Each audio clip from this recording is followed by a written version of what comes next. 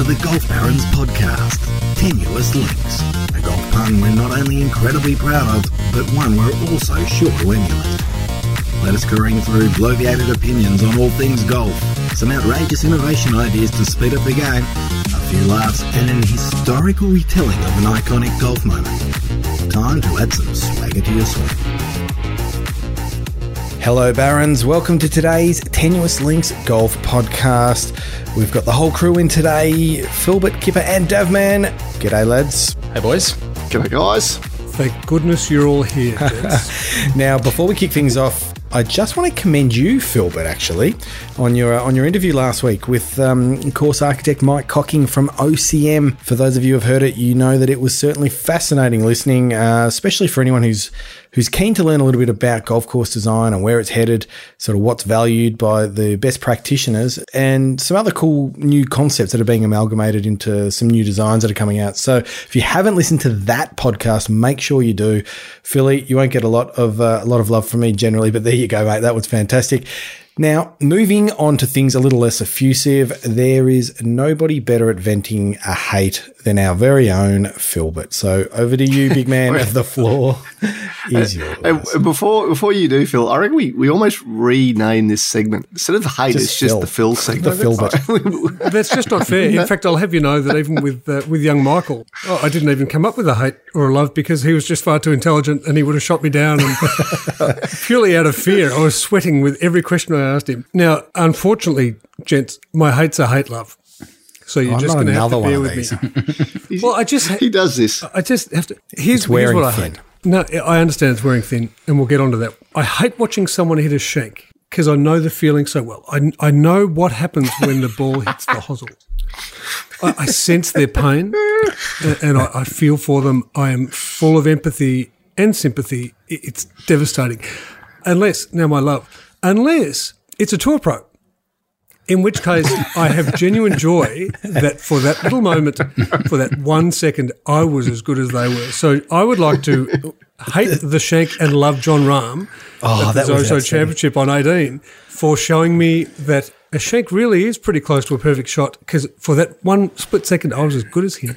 Before we go on, Phil, I saw a meme of that where someone had said, when your mate tells you, I hit it a little right, and then they've shown it, and it's just like a bullet right. Magnificent. The amount of times that person thinks they've got it off the toe as well. I love that. Yeah, but that's right. That cracking sound that comes from their heel, it's like no other. You can hear it 6 fairways across it, and you're like, ooh. Do you know, Kipper, the funny thing about that, I've actually got a little note here laughing at people who say it came off the toe. And I'm telling you that one of the 3 people that I can see in my little Zoomy camera that finally works has claimed that from time to time, haven't they, Damien? Anyway, I seem to be having trouble with my earphones, Phil. So we're going to move on to my hate this weekend. It's sticking with the having a bit of a dig at the pros, Phil. I can't stand on-course petulance. I can't stand when people crack the sads, when they... I was going to explain what that is. When they break... Okay, well, I'm trying to. When they, breaking clubs, throwing clubs, chucking tantrums, basically. And Rory McIlroy, he's a serial... I was going to say... He's a serial offender. He's actually been pretty good for a while, but again, over at the Zozo Championship, he hits a shot, isn't happy with it, and he breaks his club. And look, this is not just beating up on them, saying these guys are terrible, they're role models and this and blah blah blah. But it just personally, I find it's one of those things in golf I absolutely hate. I hate saying I think it's a really bad look for the game. And then you hear him like he's talking to the Irish Times, and Rory says, it's not the first club I've broken, and it won't be the last. Sort of in a jovial way. And I just think it's just one of those personal things that I hate. It's like tennis players smashing their rackets. Correct, yeah. But I don't mind the absolute fury and then the accidental break. But the kind of, as you say, the petulant, childish break that he intentionally leaned on that shaft till it snapped. Therefore, he couldn't get injured.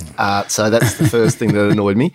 And the second thing, then to go ahead and do the old muscle snap. Yeah, I couldn't agree more with you there, Dave. I thought to myself, come on, man, like just have a crack, throw it. But the thing that I find interesting is that there are some people that we actually enjoy watching them have that tantrum. Like there's some characters in sport where someone throws a tantrum and you go, well, he's just a sport brat. But this guy over here, we love it and we just laugh at them. And I wonder what is the difference.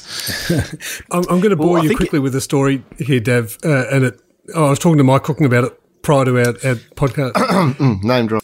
I was watching the Australian Open at Victoria Golf Club, and a friend of mine, I was watching with a mate of mine, watching another friend of mine, Andrew Shuden, play, and he was playing with Jeff Ogilvy.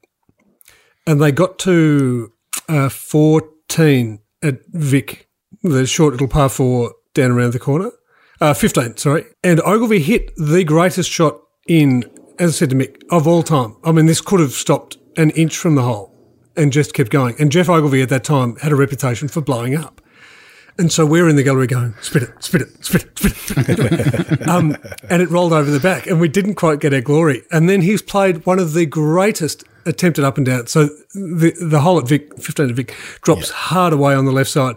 He has played potentially the best lob shot coming back that I've ever seen. And the ball was teetering on the edge, literally over 3 foot part or going back down to his feet.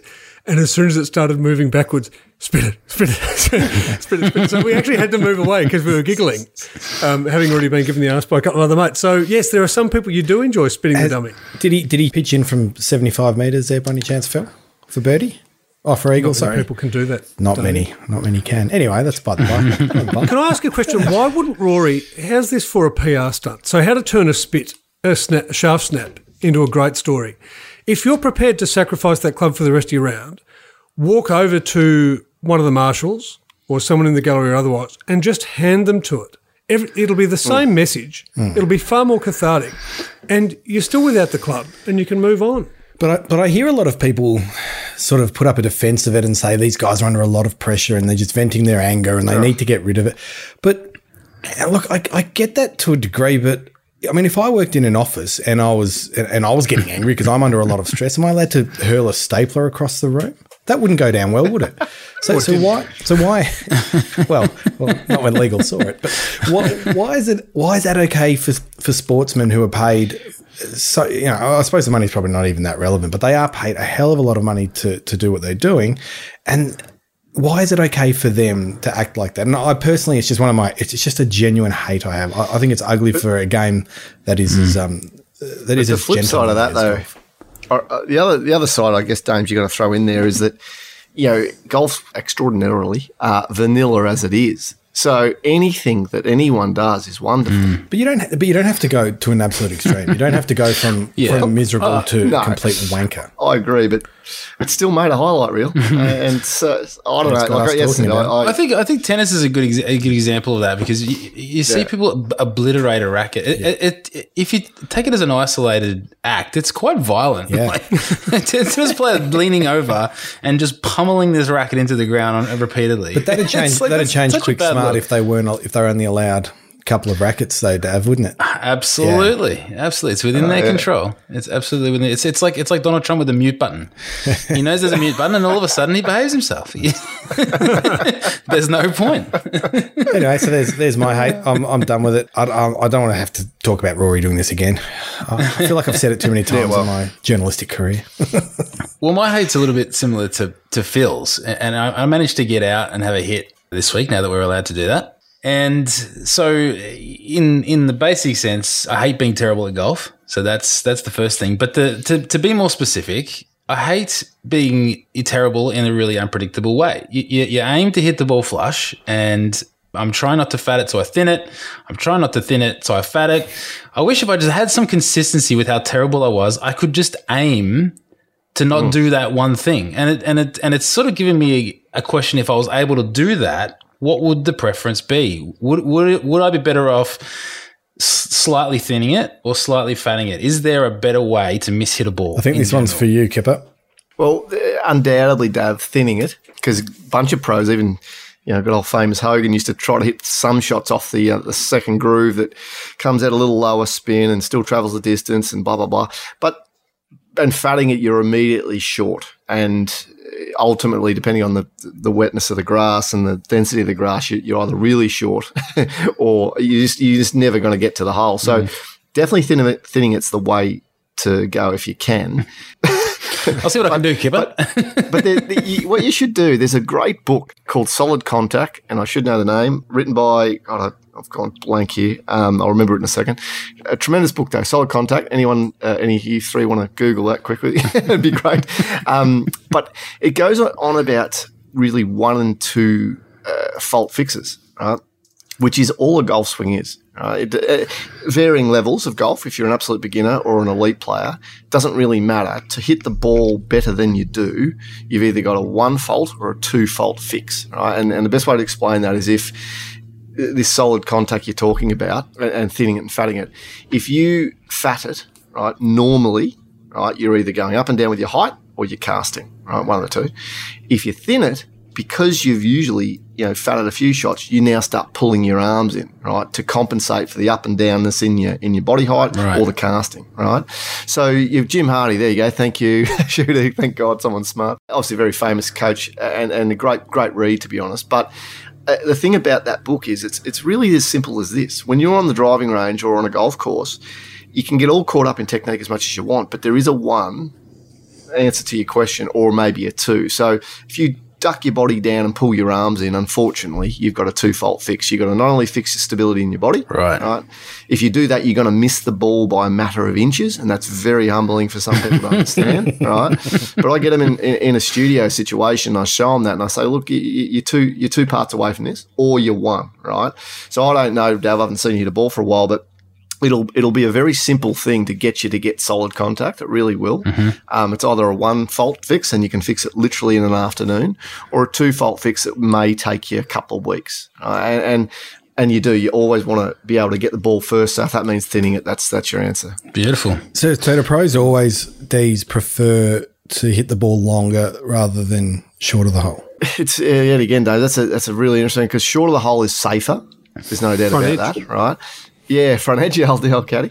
But if you're fatting a ball or pre-ball contact where you're getting it heavy, you can't do anything that you were trying to do to that ball. So the spin doesn't work left to right or right to left.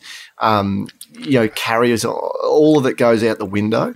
So all of a sudden what you were trying to do, which is usually move a ball into a pin or whatever it might be, you've lost all of it, and all you're doing is ending up way short of where you were, and either left or right because the face got caught up and opened or closed on you. So, yeah, thinning it is better, but ideally neither. There you go. I'll be needing some loves, people. Yeah, I've got one. Some loves. I've got one here, and it's more of a relief love, Phil. It's a bit of relief. I better explain this quickly. Blue Barons. The concept of hitting the reset button, which I can see is coming rapidly. And what I mean is obviously 2020 has been a year to forget in many respects. We've sort of been on this out of control train, but now it looks like the conductor has regained control just as we're pulling into the station. And I'm looking forward to 2021, which is now just around the corner. It's in sight. And just to hit reset, get things back to relative normality in life, but also in golf and back to a more of a regular golf pattern, and just looking at the golf that's coming next year, the Ryder Cup at Whistling Straits in Wisconsin. I can't wait to see that. I'm so excited, probably more excited for that Ryder Cup than I have been for one for a long time. And that's probably got something, or it's probably not a bad way to think about this wraparound season. Like, I'm not a fan of the wraparound season because I don't think it gives us a chance to miss golf. But now when I look at that Ryder Cup, having missed it this year, I'm so looking forward to it next year. And I think that sort of absence makes the heart grow fonder type thing.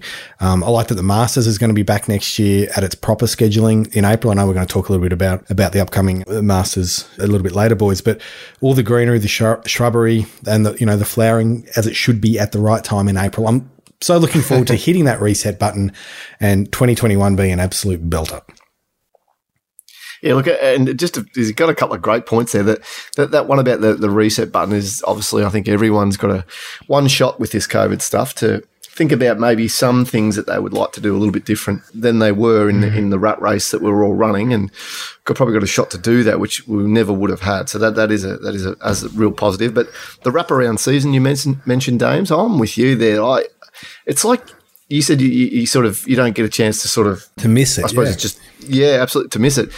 I feel like you don't get a chance to appreciate it either because they work all the way up to the finals like they do in the FedEx, in the NBA and everything, and then they're straight back into the next week, and you're like, well, hang on, what about the championship? What about what about the winner celebrating and getting on the beers for about a month? What about that? Yeah, it detracts from that achievement as well. At least it deflects. It doesn't necessarily detract, but it deflects from it, doesn't it? It almost, not that it minimises it per se, but you don't get to to celebrate the bigger moments, but it just gives a chance to miss it. It's like for me, it's like cricket. I can't wait for summer to roll around because here comes cricket. If it's on all year, I might not be as excited about it. Yeah. It's a similar sort of thing for me. Anyway, that's my by the by. That's my love. Have you got anything for us, Dav?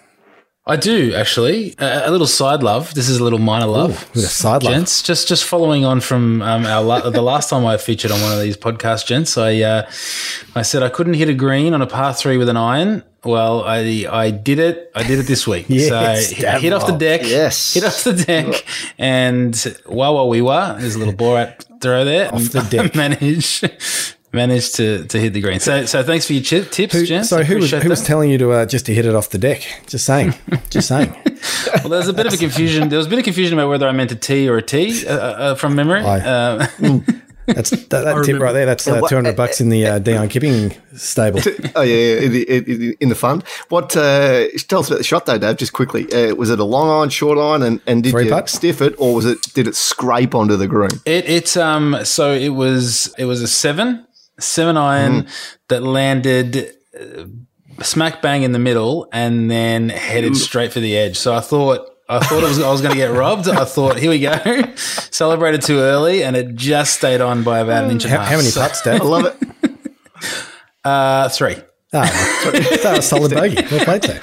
I like how you said it landed on and headed straight for it. I was expecting pin, but no, straight for the edge. Straight for the edge of the green. So it was quite a long first putt, and then a relatively easy putt for par that I blew, and so in for 4. Thank you. And I'm going to follow on here with the love and a hate off from you, Phil. If you can tie me to one, I'm following your lead on this because you are the king of hates. Yeah, thank you. So played today with a gentleman, and the hate and love here is that it can be all in one go for a person going out to play that hasn't played in a long time, right? And the part about that was that you're going to be rough, right? And you've put in maybe a bit of work over this ISO patch. And this gentleman did. He put in a lot of work over the ISO patch, came out and rushed the tee sort of thing. You're not allowed to hit anymore and all that sort of stuff to warm up. And away we go. And it was not good news for the first few holes. And you could just see the guy get genuinely down on himself. It was just horrible to watch because I'm like, he's actually done some good work here, but he wasn't, letting it go and doing all the things he needed to do on the course. But give it another few holes and calm the nerves and whatnot. And then it started to come good, and then he could see some fruits of his labour. So the hate for me was watching someone who I genuinely wanted to do well, not achieving what they wanted to do. And actually, you could see them just sink, like they were absolutely broken. They'd done all this work, and I was like, I hate how someone can do work in this game. And it's a rare thing to do work in this game and sometimes almost get worse before they get better. Right? And the love was that just in 9 holes, I watched the guy go from the lowest of lows to walking off so happy and ready to go for his next round because it started to come good and you could see some fruits of his labour and I taped him on course and we could see a few things that were happening in a really good sense. And he walked away happy as Larry. So it was an absolute roller coaster. And I reckon there'd be a lot out there in this state anyway, in Melbourne, that haven't been able to play and probably going through the same thing. So hang in there, everyone. Well, it's interesting that you mentioned that, Kipper, because another thing that I enjoyed this week was Cigar Aficionado released a 1-hour interview with Michael Jordan. That they hadn't. This is back from a couple of years ago. They had released little snippets, but they released the whole thing, and I sat and enjoyed it. I love how obsessed someone like Michael Jordan, who doesn't have to do anything. He doesn't have to do anything ever, and the guy plays 36 holes of golf almost every day. Right? The guy could do anything he wants, and he chooses to play 36 holes of golf every day. And he talked about how Pretty sure it was Rory McIlroy, not to bring him up again, but they mentioned that they're neighbours, and he just cannot comprehend, as much as he plays and how much bigger and more explosive an athlete he is than Rory, he cannot comprehend why that guy can out-hit him. Like, he just cannot understand no matter what he does. And it's not a question of athleticism, size, levers. The guy has like long arms. He plays every day. I'd love to know. Well, I think two things come out of that for me is, you know, have you guys played, maybe we can talk about this later, have you guys played with a celebrity, a high-profile person who is not a golfer but just happens to love the game? But secondly, why is it that someone who's 5'8", skinny, scrawny can out-hit a 6'6" monster like Michael Jordan? Geez, I'll leave that to you, Phil. No, this is at the crux of Cameron of Operation Champ, Kipper. I know. Because the levers, I can't tell you the number of times people have said, before we've hit off, oh, geez, you're tall. You must hit it a long way. Now, I'm not taking the piss out of it. Not a great impression of you there, Phil. Geez, you're tall. You must hit it a long way. Yep. Oh, that's made me night. That's right. That's right. And then Uncle Tap Tap comes along. I'm like Uncle Chop Chop's younger brother, Uncle Tap Tap, and just tap away. So, Kipper, because this is an important question that Dave asked, I'd like a genuine answer that you can then just email me. And I forgot the question. How is it a midget, a little Irish squibby, snappy, club over the knee midget, Northern Irish, can hit the ball further than an elite Rolls-Royce athlete, super explosive goat, best ever, undisputable? Well, look, at the end of the day, it unfortunately does come purely down to technique, and the only way I can compare this is Shooter, who is a jet with the old AFL football, for those who don't know, absolute jet. If I was next to Shooter and Shooter was kicking a football, I could tear the bone off my quadricep, hamstring and calf all in the one go and still not even get probably half a distance that Shooter can kick. And it's just all about technique. I remember going down to Goshy's paddock at the old Collingwood haunt there and lasering the 50-metre line, right, with my golf laser because I didn't believe that it was 50 metres because I couldn't kick that far. Right. And so at the end of the day, it really hasn't got anything necessarily to do with your body stature. That does help. There's no doubt about that. But this is where you've got a lot of chance here, Phil, is that you've got the levers, you've got the length, and you've just got to add the right technique to get the most out of it. And it's the same as Jordan. If you watch Jordan swing, it's extraordinarily loose, right? And that's the type of fluency that he brought to his basketball as well, right? It was fluent and loose and everything. But golf isn't fluent and loose. Golf is structured and tight. And even the guys that do look fluent and loose, like your Bubba Watsons and your Jack Nicklauses, they're extremely wound up and coiled to the max, and their shoulder turn, like Jordan hardly turns his shoulders. So there's a lot to why I guess Rory hits it as far as he does, and honestly, it all comes down to his technique. Money can't buy you everything, right?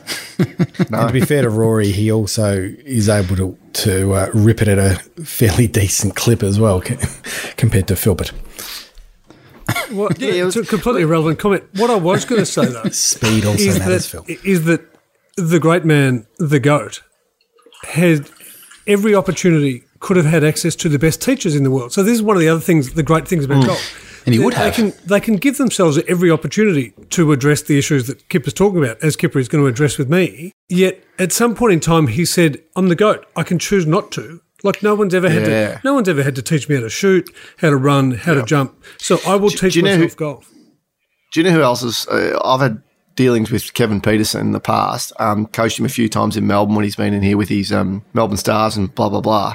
And he's the exact same kind of mindset because they're so good at what they've chosen to be good at. You know, your cricket. When you try to make them understand that it's not just about hitting a billion balls and just getting better, because that's what I thought it was when I was younger. Hit a billion balls and I'll be the best player in the world. It's not like that. It's the only sport where it's the ball's static and process will produce a result.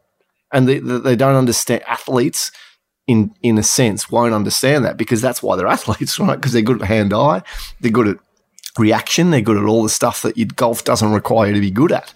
Golf's a process sport. That's all it is. So once they get their head around that, they can become great, but they just can't get their head around that because they just think, oh, I'm good at everything, so let me just hit it. What can help along the way, though, is a little bit of technology. Oh, he loves his products.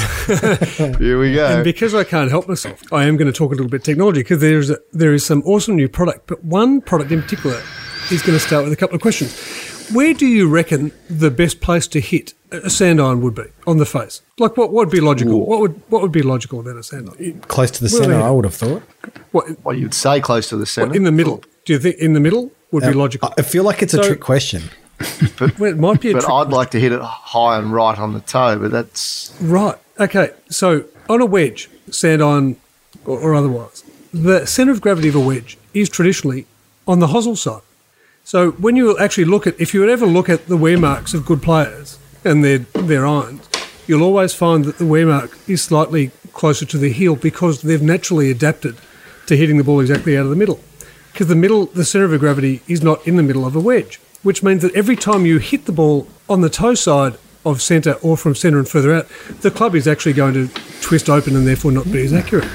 So our very dear friends at Mizuno have said, bugger that. So they've been able to develop a wedge called the ES21, and this thing is just absolute engineering genius in that they've been able to move the centre of gravity and pull the centre of gravity almost 10 millimetres I thought it was about from a the centimetre. heel towards not only dead centre of the club, but slightly higher in the club. So when you hit the ES21 in the middle, it's the middle. The other thing you're trying to do from a control point of view is actually hit your wedges just below the CG, ideally, so you can get that controlled flow. Is this on all wedges? This is fascinating to me, Phil. Are you telling me this has been a concurrent problem through wedges for the last 20, 30, or 100 years? Or 20, Think forever in club design. So if you think about the length of a sand iron's head, so as clubs get shorter, you think about the length of the head and also the size of the hosel. So what is tended to happen is that the hosel's got thicker and longer as the head's got shorter because they've needed to maintain the weight of the head.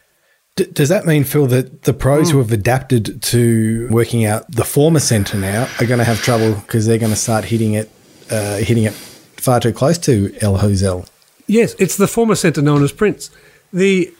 So the middle, they adapt to everything, and in reality you'll see the majority of the wear marks are bang on. But if you look at, even going back to Hogan's days, and I remember this when I was working at Hogan, is that some of the wear marks of the great players, when you actually go through the clubs, the wear marks do become dead centre, but they aren't always dead centre, if that makes sense. So the long irons was always traditionally maybe slightly on the toe side, and the shorter irons were slightly on the heel side of absolute middle. That's fascinating. Has that got something to do with the optics? When you look down at the centre of the elongated 3-iron versus a nosy, punchy wedge, when you look down? It's purely CG. So that's one of the interesting things about ES21 by Mizuno is that they've got the centre of gravity in the middle of the face, so actually vertically and horizontally. So it's actually dead centre of the face, as opposed to just centering it and having it traditionally low. Because, again, if you strike a ball above the centre of gravity, it's going to come out potentially higher, but potentially with less spin. So what they're trying to get is the absolute control. So they want you hitting it out of the middle every time, because why would you need to be thinking about that? And now the fact that I've mentioned it is going to get everyone thinking about it. So we're going to see more Shanks, more John Rahms this weekend out on the golf course than ever before, because everyone's going, damn, I knew that's why I missed it 5 feet right. Just to follow on, I don't want to bore people with this, but would the CGI then of a long iron, though, be more centre to toe, though, not heel? It's only fractionally. Yes, it'll never be heel side. Yeah. It's only fractionally. But So I guess the question I had there was, the more that you go down your bats, and you said that sometimes the wear mark may move for a pro from wedge internally towards the heel to, out towards the toe a little bit more. We're talking millimetres here, but out towards the toe is a long one. Would that have something to do more with the way they look down the weapon, and it's their centre, so to speak, rather than the centre of the actual mass? Be the ball. Would it be? Is it more visual? No. It's actually a genuine measurement. So CG is a genuine measurement of centre of mass of the club. Yeah, but I just wonder if their wear mark is more a result of a visual rather than them. They're no Michael Jordan. They're more Rory McIlroy type players. But what I was going to finish on is purely just the tech. So the other thing they've done is, so it's actually a 2-piece construction, and this is a premium priced wedge. But if you look at the back of it, you'll see this marginal bulge. And so to be able to drag the centre of gravity out, they've put a separate stainless steel piece on the back, with really no weighting in the heel at all. So all the weighting is high on toe to try and drag the CG up and across.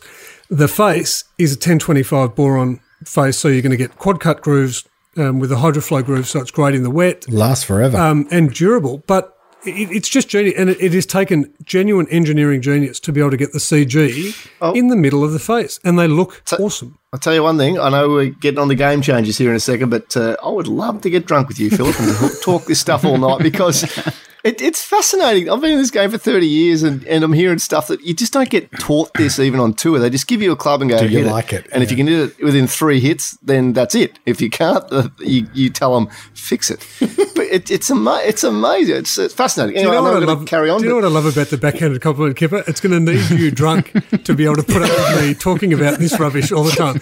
But I do love. Look, I genuinely love. That's a caveat for most things, though. With but I do genuinely love the technology. I love, and when I heard about this and read about this, and there's a great video with Chris Voshall, VOSHALL, online, and if you want to actually hear it from the mouth of the guy who did it, forgetting the boron and all these other things, just about adjusting the CG and all the benefits of it, it is fascinating, and I encourage everyone to at least have a look at this wedge. No, I'll just listen to you. It is a game changer. Yeah, don't worry about me. Way better. But it is a game changer. Well, I reckon I've got a bit of a game changer, Phil, in the way of giving people a chance, giving people another chance, throwing people a lifeline on the course. See, what I've noticed about golf is that everything is geared towards trying to make you add scores to your game. I know we're trying to keep our scores down, but everything about the golf course, the sand traps, the hazards, the water, it's all about adding numbers to my already inflated tally. So I think the game needs opportunities throughout the course to help you just fast track dodge some elements. So it might be, on the 7th hole, you've got an opportunity to instead of going for the green, there's a target. Maybe it's a gong, maybe it's a particular tree, something that you can go for instead. That if you miss it, it's a booby. You're gonna add shots to your round. But if you hit it, booby, straight to the next hole, straight to the next tee, bypass the green. And I think that as you get further into the round, and if you're 4 or 5 shots back, the game's over. Maybe throw a few in there, add one on the 16th, maybe one on the 17th, an opportunity for someone to get back into the game with a bit of a Hail Mary. And I think it's sort of like you're playing video games. They give you these opportunities to dodge a villain or to skip a level. I think we need a bit of that in the game of golf. This reminds me a lot, Kipper, of our a bit of indoor golf when we were playing. Waggle golf. When we were playing indoor golf, and I gave her the chance to take three shots off by hitting the hat on the old Kiddican. Yeah. Exactly. And you only missed it by a bees, but didn't it add some excitement? Exactly. Dad, I reckon you're onto a winner here. Well, and I reckon, Dave, I dead set reckon this will happen. I don't know how many decades away, but there will be TrackMan-y, things on every hole, and there'll be a little TV there. And when you tee off, you'll either wear VR glasses or whatever it might be. This is a bit of augmented talking my language, Kipper. Like hit through the freaking augmented reality, they call it. Do you know what would be awesome at some stage would be for the people on our podcast to have listened to our podcast? Because they would then know that augmented reality has been howled down. Has already been mocked and ridiculed out of the building. I'm not driving at dinosaurs and rabbits, but I think that is the extension of it, Kipper. You're exactly right. And Dav, it's this idea of, so initially it was that the Simpletons version is the 2 flag system where they've played, I don't know the name of the comp, but where you've got the safety flag and then you've got almost the pirate flag, which you can potentially earn double points on or otherwise, but you've got to nominate. It's just the safety valve. It's a get me back in the game. It's like a press and a bet. And I got to be honest, I don't mind it. I quite like if I hit that tree, I win this hole. I quite like it, Dave, because it takes out one of the parts of golf I'm not a huge fan of, putting. Because if you just have to hit a target, I don't have to putt. You're not a huge fan of hitting a target either, though, Damo. Or maybe it's sending your opponent back to the tee. They've got to start the hole again. There's all these other things you can do. Getting good. You can make it personal. Personfoot. I love it. That's got legs, Dav. It just takes someone with the courage to play around and exploit it. And I think that actually it's the idea that could be developed as you go around over 9 holes where you're like, okay, we're just going to do this. And this is what one of the joys of the game, forgetting the normal rules that everyone plays by. When you're playing with a couple of mates, just make fun. up crap as you go. Hit that tree and I'll let you through. Wear a sumo suit. You know, there's all these things you could do, lads. I tell you what, this already exists. I've just thought of a place, the old Waverley Golf Course. You can't go around there without hitting a power line. It's just or the Italian Open. But I tell you, if you hit a drone, gents, back to the start, and I'll send you the bill. I like it, Dav. Love it. Excellent. That's one of your better Very ones. good. That's good by you, Dav. You've dreamt up an absolute beauty there. And speaking of golf dreaming, I know Phil has got an absolute cracker today, or so he says. I don't even know what he's talking about. Okay, this golf dreaming, every now and again, it's the surprise of the hidden gem, and we talk a lot about hidden gems as we go around, but places you either didn't know existed or have just never been, but they're within reach.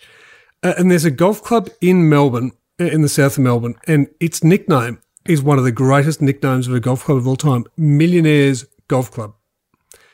Frankston Golf Club. There's a 9-hole golf course in Frankston, just south of Melbourne, sitting in the middle of the trees, funnily enough at the end of Golf Links Road, so someone must have known about it. Never heard of it. That's been there for 110 years.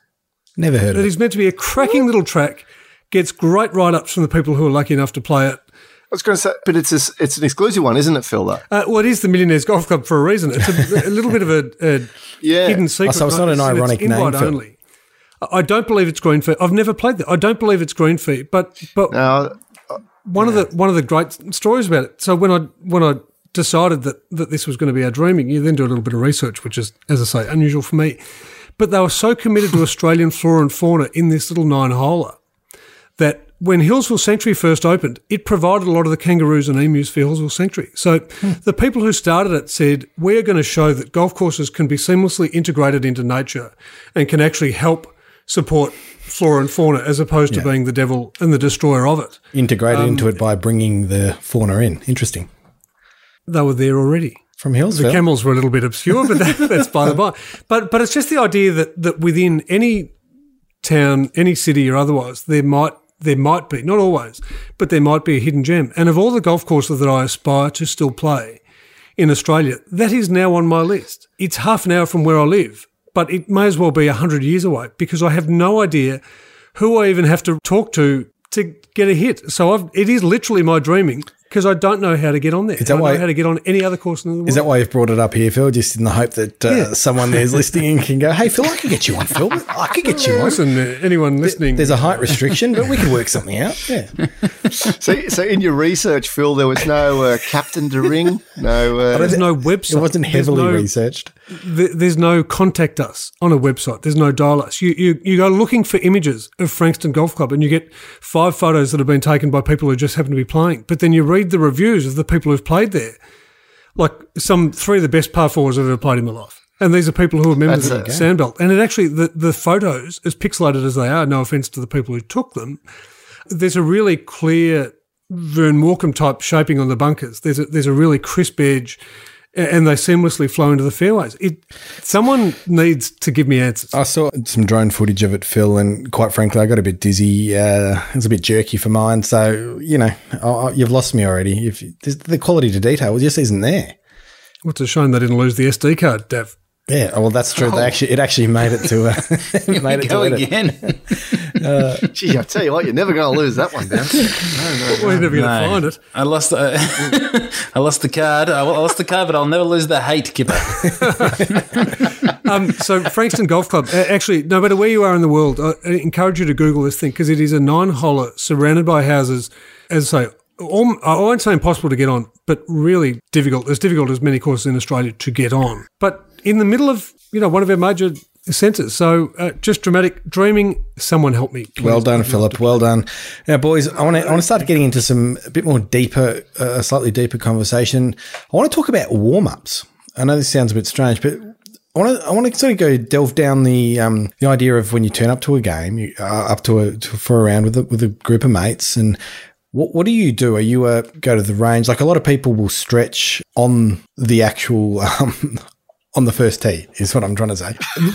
What I mean is a bit of static stretching. So I just want to talk a little bit about static stretching versus dynamic stretching. Now most of us either warm up hitting out on the range or we get to the first tee and have a bit of a stretch, including or almost exclusively that driver behind your head, shoulder and back stretch. You know, that one, that's a classic. Yeah. But that kind of stretching was shown back in 2004 in a study into static versus dynamic stretching and range of motion and that sort of thing, that doing that sort of stuff actually reduces the amount of torque that you're actually able to do during the round. So in golf terms, that sort of, what would that be? Kipper, sort of the power that you get from the turn in the swing that you can generate. Yeah. Correct. Yeah. Resistance of. Yeah. And what I found most concerning about this study was that it showed that there was that decrease of torque or force remained decreased for a period of 120 minutes. So in a 4-hour round, if you did some static stretching on the first tee, you've inhibited yourself through the first 9, and then you go in, maybe grab a drink and come back out and you have another stretch on the 10th tee and you potentially ruined your round or at least made it significantly harder.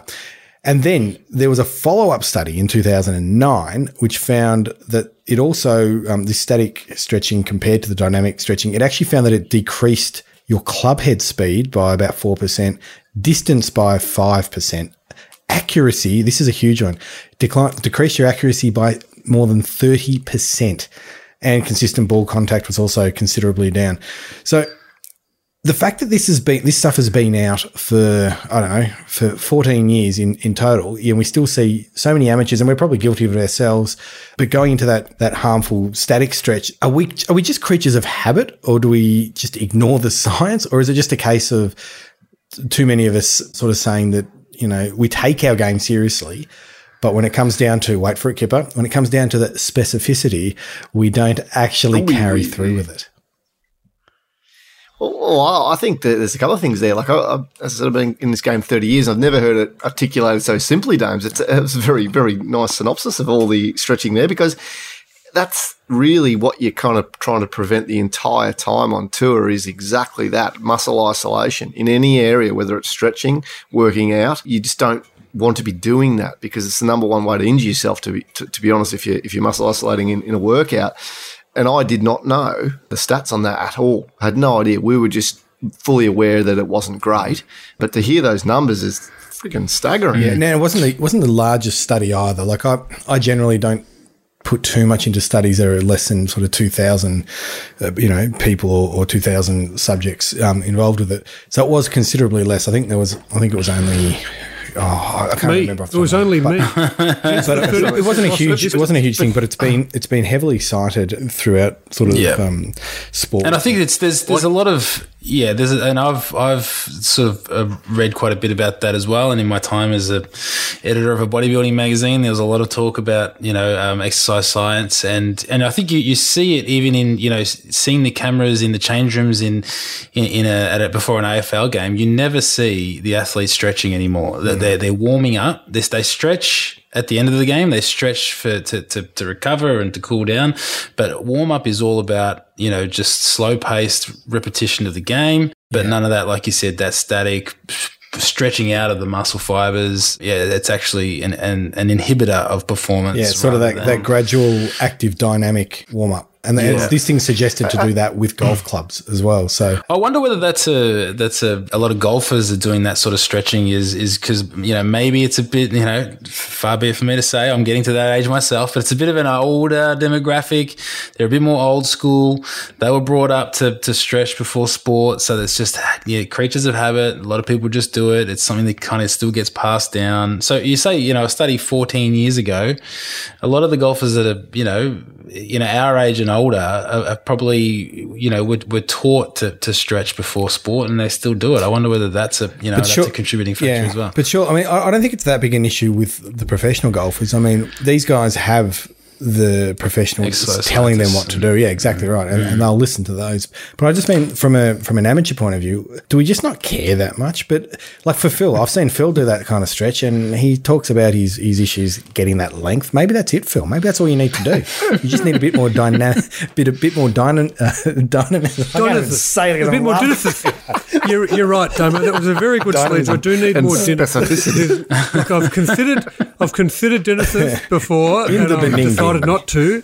I can tell you that I do not statically stretch since discovering. Since you met Kobe? Well, since I met Kobe and realised that I needed my arms longer, so I waved them around like helicopters and trying to increase my arm span, because apparently that's the answer to hitting it longer. But the idea of hip mobility and shoulder mobility and disassociation movements as much as association movements, so actually doing the inverse of what you would normally do in a golf swing. It's all about that dynamic warming up. And you see, Dav, because you know I love to talk about basketball, particularly watching the Dream Team when they came down to Australia, watching the Dream Team warm up and the method that they went through from low to high. So there was side to side, but also low to high. So there was from in one movement on one leg, from scraping the ground to then elevating and jumping off the same leg. So it wasn't just side to side or anything else. So it was low, high, left, right, and then angular. And I think we could learn a lot about from it. But Damo, to your point, maybe one of the issues is that there's not, one, a stretch that you can do without getting giggled at, or two, maybe golf clubs need to, as mine does, need to have stretching rooms or somewhere where you can actually whip down while you're waiting for your coffee to be made and actually get your stretching out of the way before you go up onto the tee, as opposed to it being a bit of an afterthought, because I think it creates longevity and it starts to create a more holistic approach for a club to care about the body. And I'm guilty of this myself. Not the greatest, sort of get up there and have it and tee off. But I tend to find that I play my best golf from about hole four or five. So I wonder if that's just the point that I've done all that dynamic stretching, all the rest of it, up until I get to about the fifth, and then I'm like, oh, my body's in good shape now. Let's go. So I think the answer is that you guys are far too punctual, and you need to just jump out of the car and get straight to the tee because you've got no time, and just go. That's my style, back. Anyway, I thought it was an interesting topic. But it's all. And to finish on Dames, I just think it's an education thing. As I said, I've been in this thing a long time. I've never heard it put so simply. So I think it's just people just don't know. No one's going out there trying to get better at golf, reading about how to stretch on the first tee. They're just reading about how to hit it longer. But there you go. So how to hit it longer is to stretch. Yeah. This is the thing. Ironically, it's really cool. absolutely. I understand, but it's just no one cares about that stuff. Like same with putting. If anyone wants to play better, how do you do it? Well, you just putt better, and then that's it, right? But no one wants to do that. It's not fun. So I just think it's more of a thing that just no one's aware of it, like to the level that they maybe could be. Well, I can tell you something else they're not aware of, Kipper. I'm going to give you a quote now this is from a few weeks ago, but it's from a little snob. A young player, a very good player, fine young man, who I probably shouldn't name now for fear of problem. Anyway, I'll start again. Anyway, so this is a quote from Matt Fitzpatrick from England. And it's regarding Bryson, and don't worry, this is not going to be a Bryson conversation, but Dav, I'm going to need your expertise here for part of it, because I reckon you all come in at a different part of this quote. Okay. It's not a skill to hit the ball a long way, in my opinion. I could go and put on 40 pounds, I could see a biomechanist, and I could gain 40 yards. But the skill, in my opinion, is to hit the ball straight. So there's a few questions that come of this. Well, the first one is Matty Fitzpatrick only weighs 40 pounds, so he's got to double his weight. Anyway, so my question is, who is Matty Fitzpatrick? Okay, don't worry, we'll get onto that. But first of all, Daz, you're better than yes. that. How long would it take? So just in terms of how good Bryson is, not that we're making this about Bryson, how long would it take to put on 20 kilos, 19.1 kilos, of genuine muscle for an elite athlete who was training their ass off and eating their ass off? 20 kilos? Yeah. When you're starting at such a low base, there's a good opportunity to put on quite a bit early, but to do it naturally, and by naturally I mean not taking anabolic steroids, the general consensus is that you might be able to put 2 to 5 kilos on, probably more. The average person is 2, but 5 is possible within the first 12 months. and then it's possibly 1 to 2 kilos for every year after that. Right, perfect point. Don't get ourselves in a Much Bryson easier to court put case 40 here, Phil. kilos of fat on. Okay, so don't worry. No, Damo. No, I'm not going to go down there, Damo. But what I'm going to say, so just this, because what it really leads into is one of the issues that our tour pros prima donnas that have largely come from privileged backgrounds have always got everything they want because mummy or daddy said they could have it, rather than earning it and busting their ass. And you think about the caddy golfers who came through Spain. You mean today, though, Phil, don't you? You mean the golfers today? Today, yeah, okay, not golfers in general. So the Lee Trevinos who start with an iron bar, or the Jimenez who start with a 4-iron, or Seve, and all these guys, through to, let's say, a modern-day golfer like Matt Fitzpatrick, that despite being a professional athlete on a professional tour, with personal trainers and everything else, could flippantly say, oh, yeah, how easy would it be just to add 40 pounds, to add 40 yards, even though Bryson now hits it straighter? To your point, Dav, in reality, very hard. Over the next 5 years, give it. So stop playing on tour, come back in 5 years' time, and see where the game's got to. Like, what's going on with these people, Kipper? Are they literally silver? Are the majority silver spooners, or am I being a little bit harsh? Yes. No, they are. There's a very famous. There's not even a need to extend that answer. Yeah, okay. Yes, they are.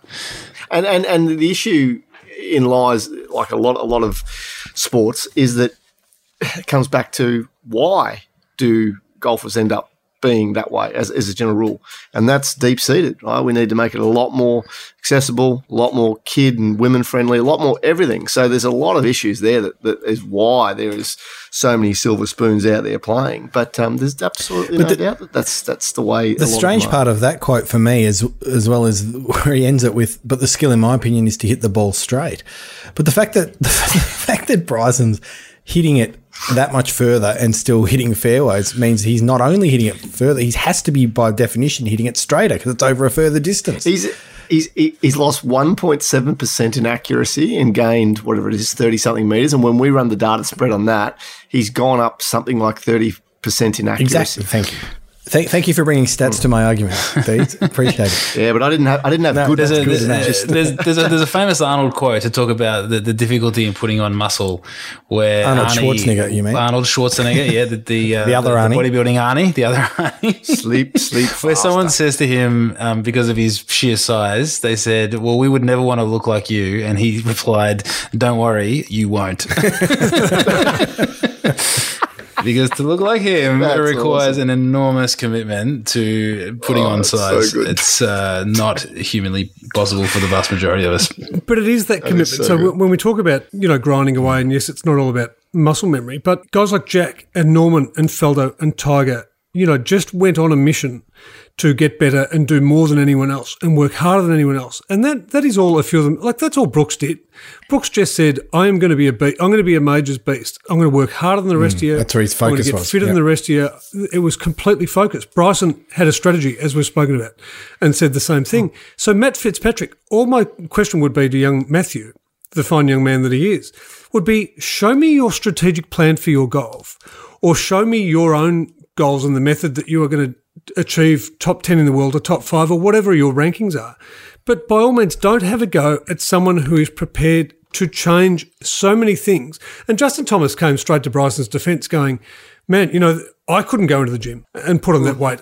This requires an emotional and a physical commitment that very few would be prepared to make, which is the same emotional and physical commitment that the greats of the game in any sport have made, be it Bo Jackson, be it Tiger Woods, be it Jack Nicklaus, be it Michael Jordan, and even more recently, be it someone like Jimmy Butler, in the NBA, just because I can't help myself and always bring that up. Someone who has just said, I just have to work harder than you.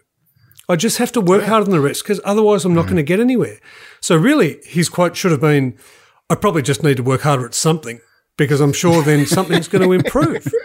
Or anyway, legal is telling me to stop. I think we should wind that one up there, Phil. Let's move into something slightly lighter. One right up your alley here, Dees. Golf fashion, hoodies, cargos. Is it time that we just allow this to happen? It's coming to golf. Sleeveless. Do we just let it happen? The Rafa movement. I was going to say, I'm all about the sleeve. It's been a good COVID session for the Dion. But besides that, no, look. The Dion.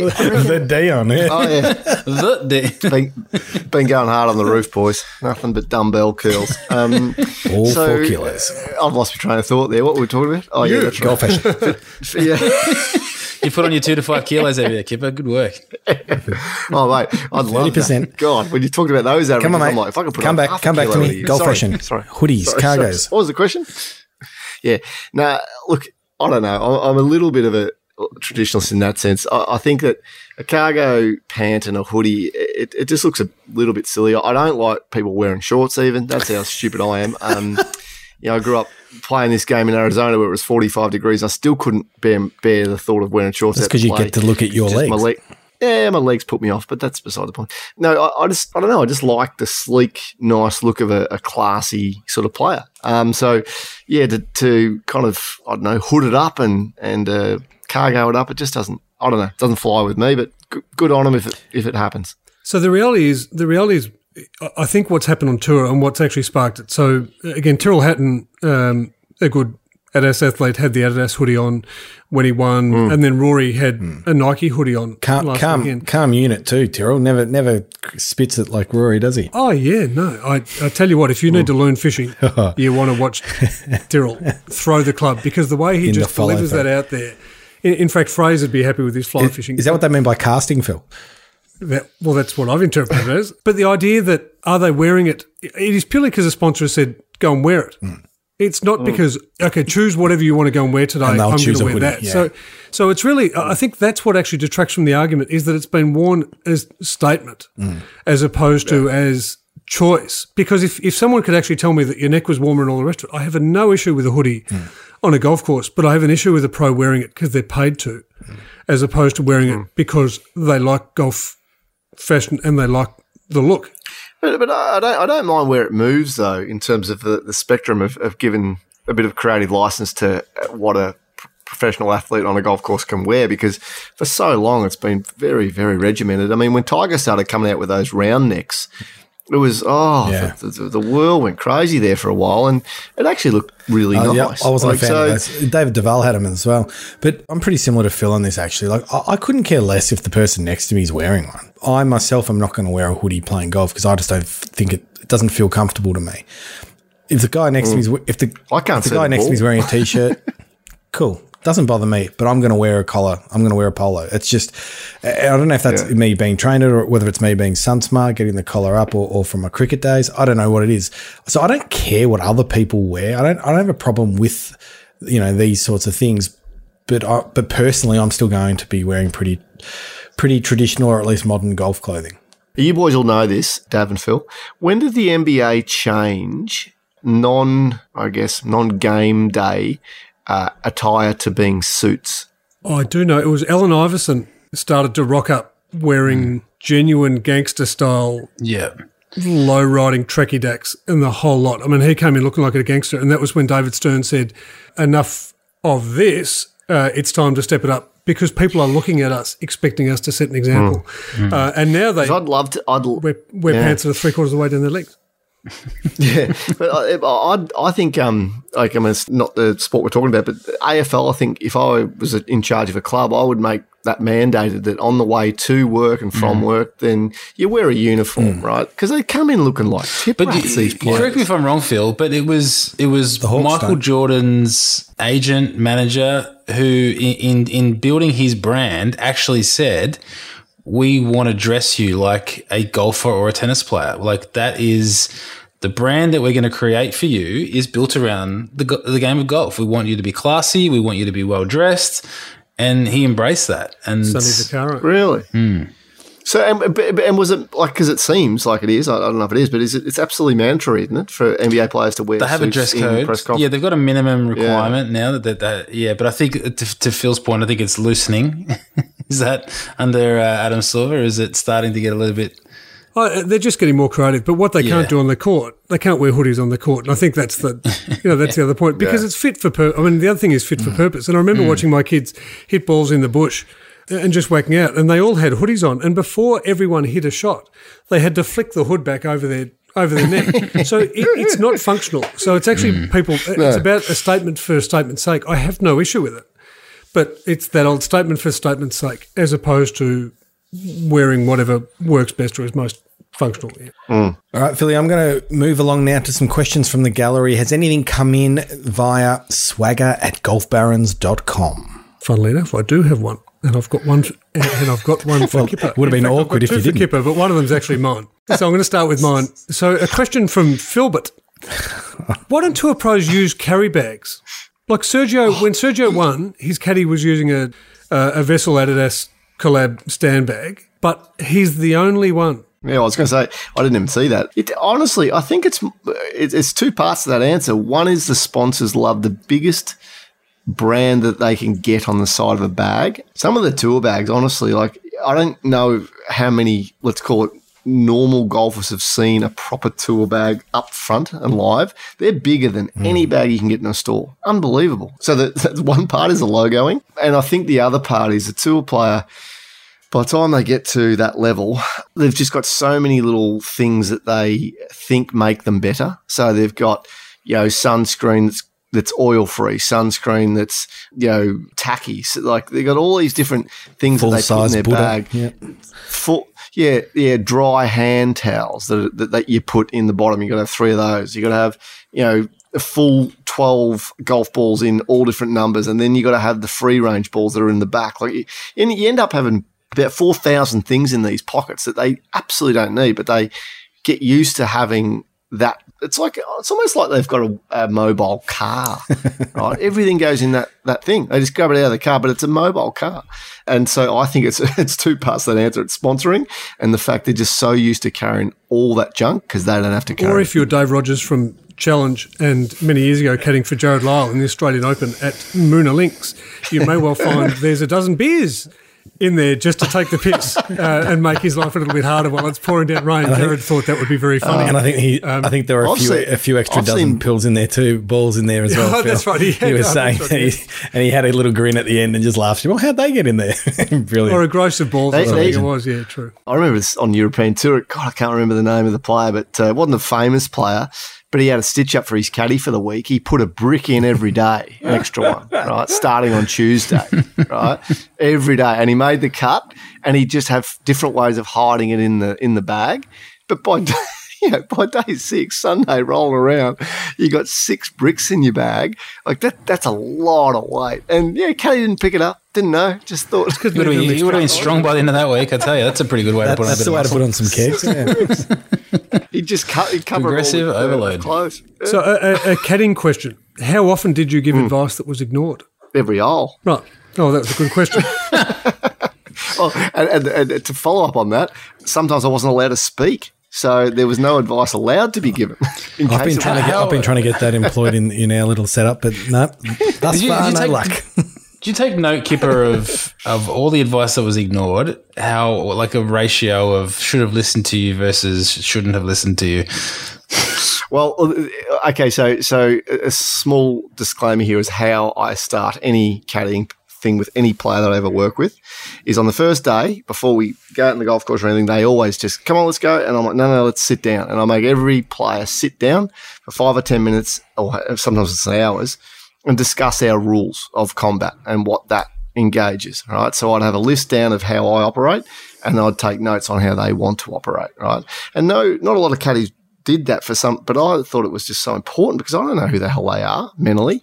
No idea what are their triggers, what are their touch points. No, but so that's what I would do. So one of those things from my point of view was I said to them, I never want to make a wrong decision in my life, right, to do with your game of golf. In hindsight, we'll make a lot of wrong decisions, but at that point in time, I want it to be the exact right decision. So I said, here's the set of things that I go through to make sure I don't make a wrong decision. And we went through them, and then we get to a process that they're happy with, right? They're like, okay, that's too many, or okay, that's right, or gee, I'd like to add this in. I'm like, right, great. So we can sit here now looking at each other in the eye and say, we'll never make a wrong decision on the course together because of this process. But in hindsight, when the wind changes or elevation loss is greater or air density is wrong, yes, we will have made an error. There's no doubt about that. But at the time, we didn't stuff it up because of pressure, because of time, because of influence. We just did the right thing. So I always made sure that at the time we had some rapport on how that was handled. So you didn't get to the point where, your advice wasn't wanted, because you already knew that they didn't want it because they'd already flagged that, or they knew that you were saying it because there was a real reason that you needed to say it. And then you'd pull them up and say, hang on, we haven't followed through in our process here. And you double tap them. You go, that's not good enough. We haven't committed to our structure here. And you'd have a fight on the course, but it'd be a fight before you hit a ball, right? Rather than a fight after you've hit one, which is way worse. So yeah, I think there's a fair bit to be said about the process and avoiding casual errors out there. But you're gonna make them no matter what. Anyone? Well, normally we'd finish our podcast with a Tales from the Tour from Kipper, but today we've got one from the tallest of all the Barons that ever has lived. Over to Philip. You've got a cracking tale from the Tour, according to you. Let's see where this ends up. What it will be the shortest tale from the tour we've ever had, but potentially the most factual. Ding. I remember and was recounting a story the other day about the 1964 Open at the Lakes. And the reason the Lakes came up is because Mike Cocking from OCM did a redesign there, and I need to go and play there. And we were talking about, as part of his Psychology 101, is how he would play a particular hole. But I remember talking to Jack Harris, who was a legendary Australian golfer, about the time he was playing with Jack Nicklaus. And it may have been in a practice round, or it may have been during the 1964 Australian Open at the Lakes. And the story goes a little like this, is that they were playing, I believe it was the 16th hole, and it was a just drivable par 4 if you absolutely nailed it.